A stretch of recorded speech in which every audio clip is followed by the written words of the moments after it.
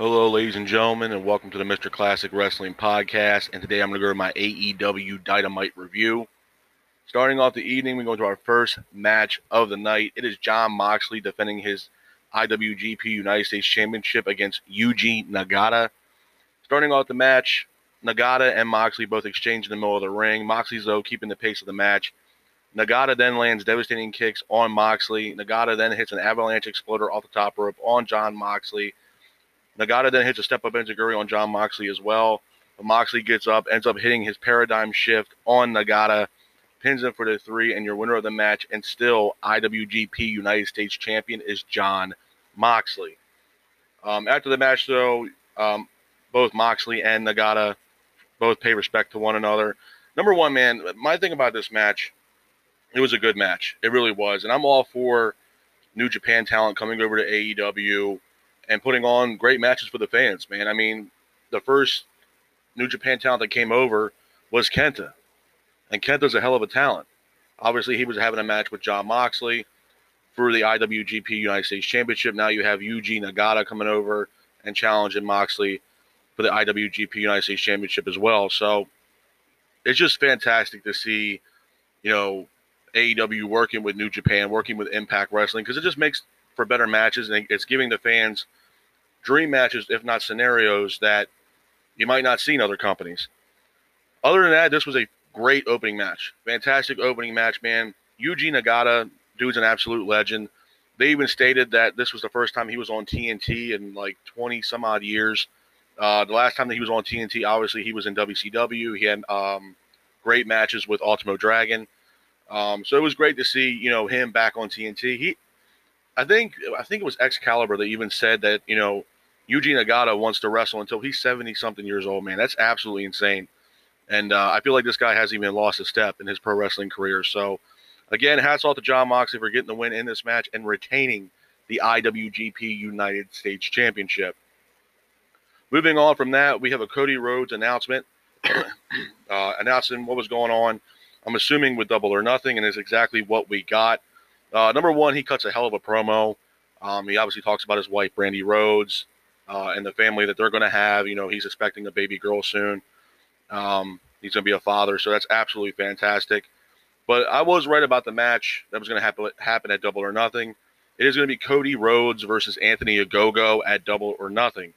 One interesting fact that Cody did say about this in this segment that he had was that, everybody knows him as the American Nightmare. Well, for this match, one night only, he will be known as the American Dream. Obviously, a little back and forth because Anthony Ogogo is obviously representing England.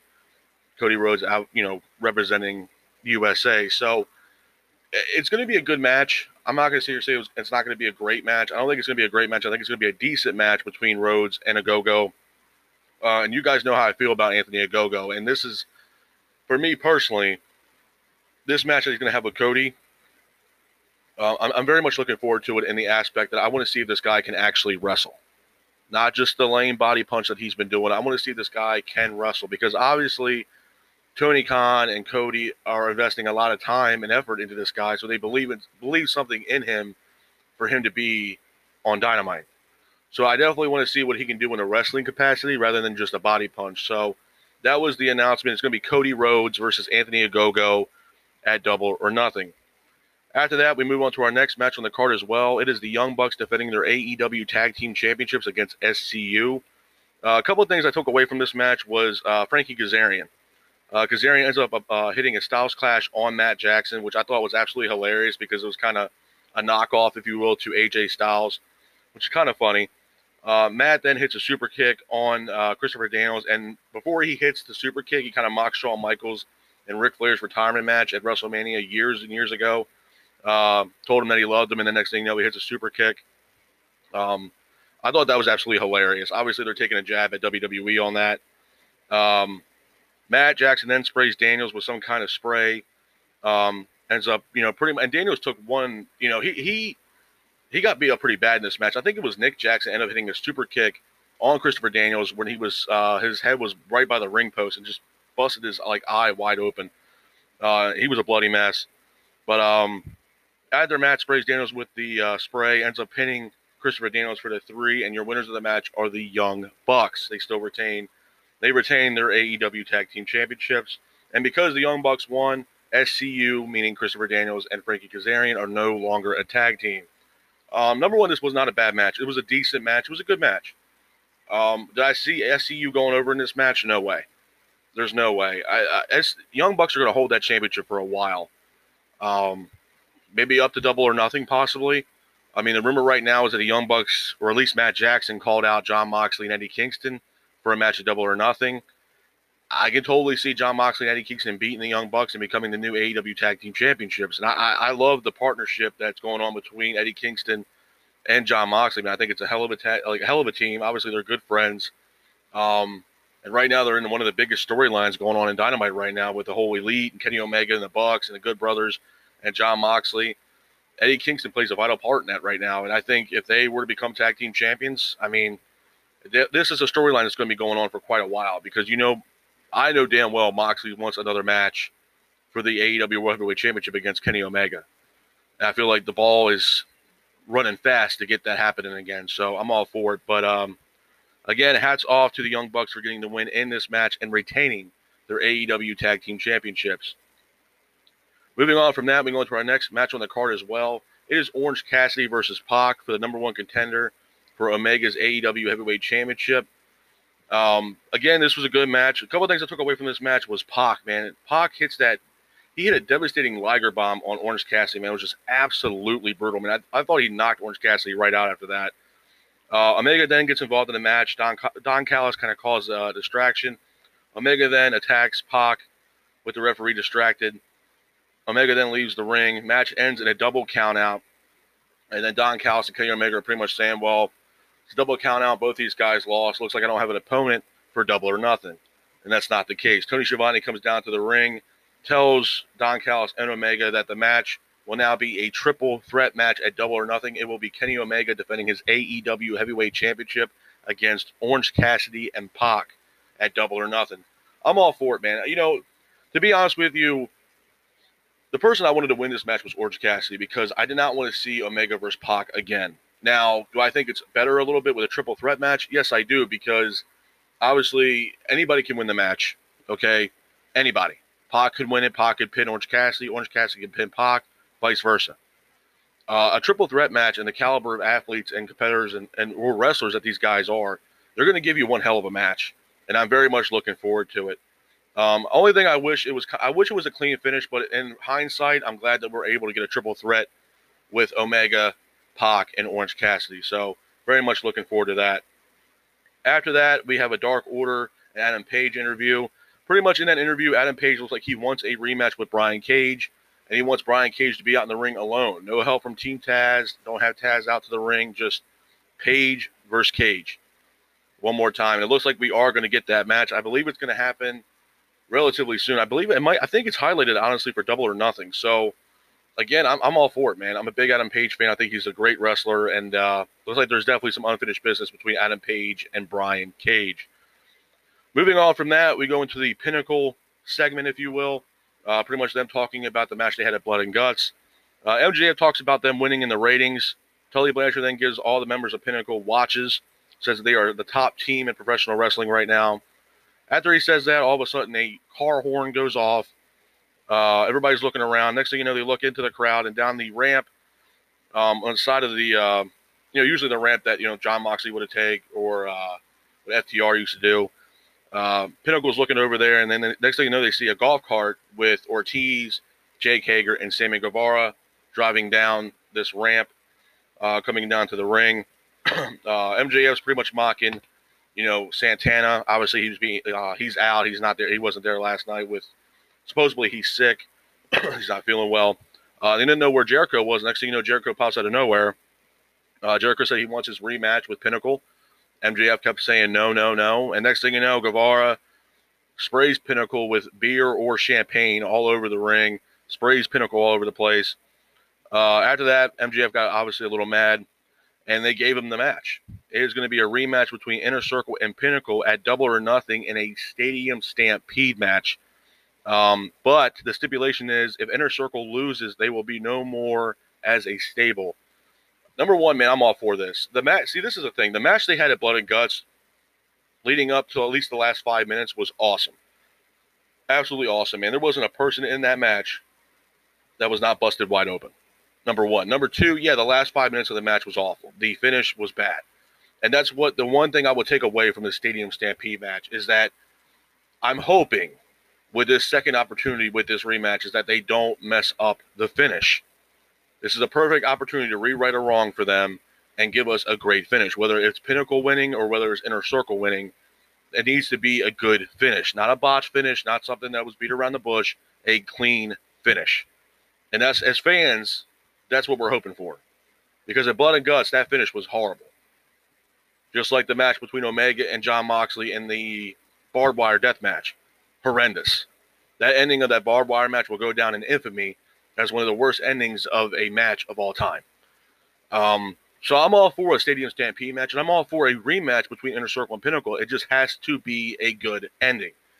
Because I don't know how they're going to bounce back from another bad ending in a top match like that they already are in motions to book this match for Double or Nothing. So they have a little bit of time to figure out the ending of this match and everything else like that and what they want to do moving forward. And they have enough time to build this story, even though it's already pre-built, to build up the storyline. You have Santana come back from being sick, so on and so forth. Jericho's ready. I'm all for it. I just don't want them to mess up the finish. That's all I can say. Don't mess up the finish. Moving on from that, we have a Jim Ross interview. He's interviewing Britt Baker. Baker's talking about the last match that she had with Shida. She even mentions the match that she had with Thunder Rosa and how, pretty much she went through hell in that match and to become a top woman for this division. Now, credit, there's not really a whole lot of women in this division to be top-level people right now. In my honest opinion, I feel like AEW's women's division is lacking depth and lacking superstars in that women's division. That's one thing that's hindering AEW for sure right now. Is the fact that they don't really have a women's division. Baker goes on and talks about, like I said, Shida, Thunder Rosa, and that, she's a top woman in this division. She also talks about a match that she's going to have with Shida at Double or Nothing, and that she's going to go for the win, and that, to prove that she is the top dog in the women's division. So it's pretty much her just highlighting what she wants to do in her match that she's going to have against Shida. So, again, decent interview with Jim Ross and Britt Baker. Moving on from that, we go into our next match. It is Thunder Rosa pretty much up against a jobber. This was a relatively quick match. Rosa ends up hitting the finish, pins for the 3, and your winner of the match is Thunder Rosa. Again, it was a relatively fast match, man. What more can I say? Moving on from that, we go into our next match of the night. It is the main event of the evening. It is Darby Allin defending his AEW TNT Championship against Miro. Starting on the match, Miro's keeping the pace of the match. Ethan Page and Scorpio Sky end up coming to the ringside and attacking Sting. Miro ends up hitting the finish on Darby Allin, hitting the accolade, I should say. Miro pretty much wins the match. He becomes the new TNT champion. After the match, though, Lance Archer is here. Archer pretty much looks like he wants a match against Miro for the TNT championship. A couple things I will say about this match. Number one, I was kind of disappointed in a little bit of a way because, number one, I feel like Miro hasn't done anything to get himself that opportunity for that title. In my opinion, and I could be wrong on that. I just feel like he hasn't really done enough to put himself in that slot to go up against Darby Allin. Number two, in a way, it's not bad that he won the championship. And the reason why I'm saying that is because it's kind of funny and ironic. And I told you guys this before. Once he moved on from Kip Sabian, he was going to get pushed. He wasn't doing nothing, and Kip Sabian was not helping him at all as far as pushing Miro's career in AEW. It was going nowhere, and it was going nowhere fast. My honest opinion about Kip Sabian, he's better off being on Elevation or AEW Dark right now. He does not deserve to be on the main card right now. I don't feel like he's that good of a wrestler, man. And I'm not trying to bash a wrestler. He's obviously there for a reason. He has talent. But right now, there is literally nothing for him whatsoever on Dynamite right now. Nothing. And I honestly, I can tell you right now, I don't think a whole lot of people care what he's doing with AEW right now as far as Kip Sabian. There's just nothing he's doing right now that's exciting anybody. Once Miro moved away from Kip Sabian, here he has an opportunity against Darby Allin for the TNT Championship and wins it. Clean. So I think Darby, after the match, I was told that after the cameras went off, Darby Allin gave a heartfelt speech about him and the TNT Championship and how much it meant to him. And some people ask, what about the AEW World Heavyweight Championship? And he says, I don't really give a damn about that championship. I want the TNT Championship. That TNT Championship means everything to Darby Allin. And I'm pretty sure we'll see Darby Allin wear that belt again soon. And, and that's crazy, man, and that's one thing I will give AEW. They made that TNT Championship so synonymous with that company that, it's like you almost don't even think sometimes about the AEW World Heavyweight Championship at times. You just don't. And that TNT Championship, Darby Allin's been defending that championship for the past 3-4 weeks? Past 3.5 weeks, something like that? He's making that title relatively known. He was doing one hell of a job defending that championship. And I'm hoping Miro does the same thing, and they do the open challenge stuff, and they defend that belt every single week. And it just gives that title more notoriety and more meaningful to that championship. And that's one of the, if not their biggest championship they have right now. I know somebody even mentioned, well, what if AEW has a Cruiserweight Championship? I'm not against it either. It will give other talent an opportunity to be on TV and to showcase their skills. And for me, Ricky Starks can be a champion. I think his ceiling in AEW is very high. Lee Johnson from the Nightmare family, I think he has a very high ceiling as well. There's a lot of potential in that guy to be a world champion. Scorpio Sky, again, I feel like him trying to be a heel is a little too much. I think he's trying too hard with it. But again, he is completely built to be a world champion. There's no doubt about it. Cruiserweight champion, yeah, you could put Kip Sabian in that. You could put Joey Janela in that picture as a Cruiserweight champion. There's no doubt about it. It would give other talent an opportunity to have the spotlight to be on TNT and on Dynamite to showcase their skills.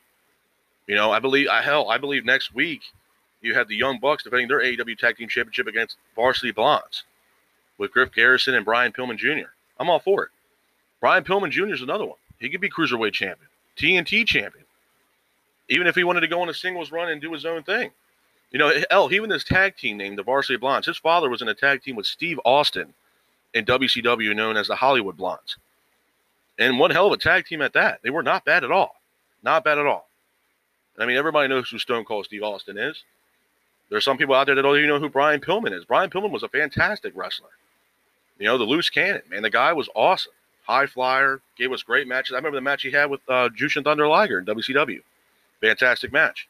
Fantastic match. So if they want to put a Cruiserweight Championship in for AEW, yeah, I'm all for it. I'm all for it. I'm all for it. I think Double or Nothing is going to be a fantastic event. I am worried about the Stadium Stampede as far as it being a botched finish. I hope it's not.